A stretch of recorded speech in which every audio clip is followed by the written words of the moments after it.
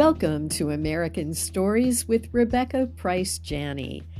Today's segment is a little-known story about Harriet Tubman of Underground Railroad fame. On April 27, 1860, Harriet was on her way to a big anti-slavery gathering in Boston at the invitation of her friend, Congressman Gerrit Smith. While at the train station in Troy, New York, she noticed a surging crowd near the courthouse and stopped to find out what was going on. Harriet discovered that a runaway named Charles Nally had been apprehended and was to be tried.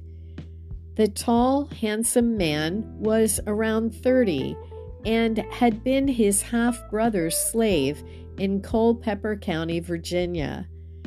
The light-skinned Nally had fled north and found employment in Troy as a coachman for Mr. Uri Gilbert. A newspaper man who was acquainted with Nally's owner tipped him off regarding the slave's whereabouts.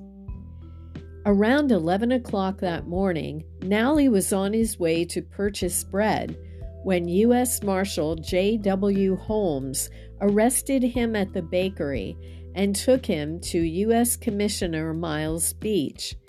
Harriet instantly became involved. She pushed her way into the building where Nally was being held.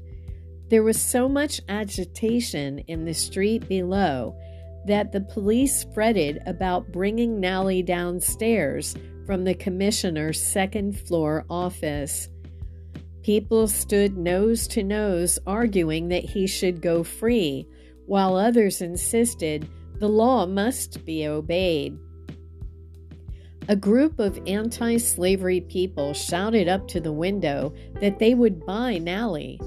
The offers went from $1,200 to $1,500. Harriet quickly assessed the situation, her years of covert activity in Maryland helping her know what needed to be done and how. She sprang into action, grabbing a little boy by the collar. "Go into the street," she said, "and yell, 'Fire!'" When he did, at the top of his lungs, the ringing of bells suddenly filled the air, and the crowd increased. Harriet whipped out her sunbonnet as part of her plan to masquerade as an old woman. Then she stooped her shoulders and went up to the commissioner's office, where one policeman tried to get her out of harm's way. "Come, old woman, you must get out of this," he said.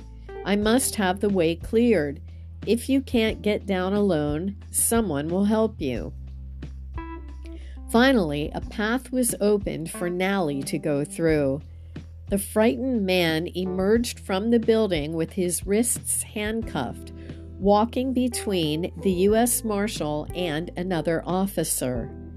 Behind them followed his master. "Here he comes," Harriet suddenly yelled from an upstairs window. "Take him." Then she rushed down the stairs and instructed some bystanders to hustle Nally down to the river.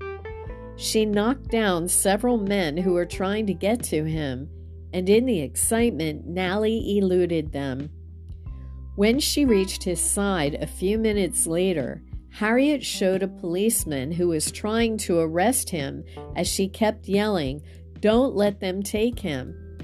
She got roughed up a bit too.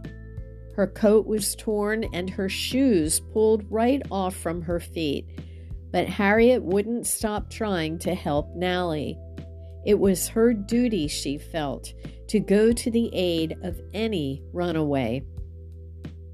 She managed to transfer her bonnet to Nally's head so that he might be mistaken in the surging crowd for an old woman. Then Harriet waved to a man with a horse and wagon to hand it over. Nally endured a tense boat ride across the river, where the authorities once again seized him. They took him to the third story of a house. Some children in the street told Harriet where he was when she arrived in a separate ferry boat from the one Nally had used. She hurried into the house and saw on the stairs the bodies of 2 men who had been shot in the melee. Using her great physical strength, Harriet picked Nally up and carried him downstairs, where a man drove him off with a horse and wagon. Nally successfully escaped to Schenectady and eventually settled a bit farther west. Harriet hid for 2 days on the outskirts of Troy until the furor blew over.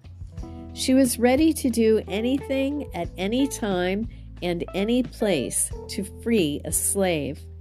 It is little wonder, then, that she joined forces with the nation's most famous or infamous abolitionist, John Brown. Thank you for joining me for American Stories.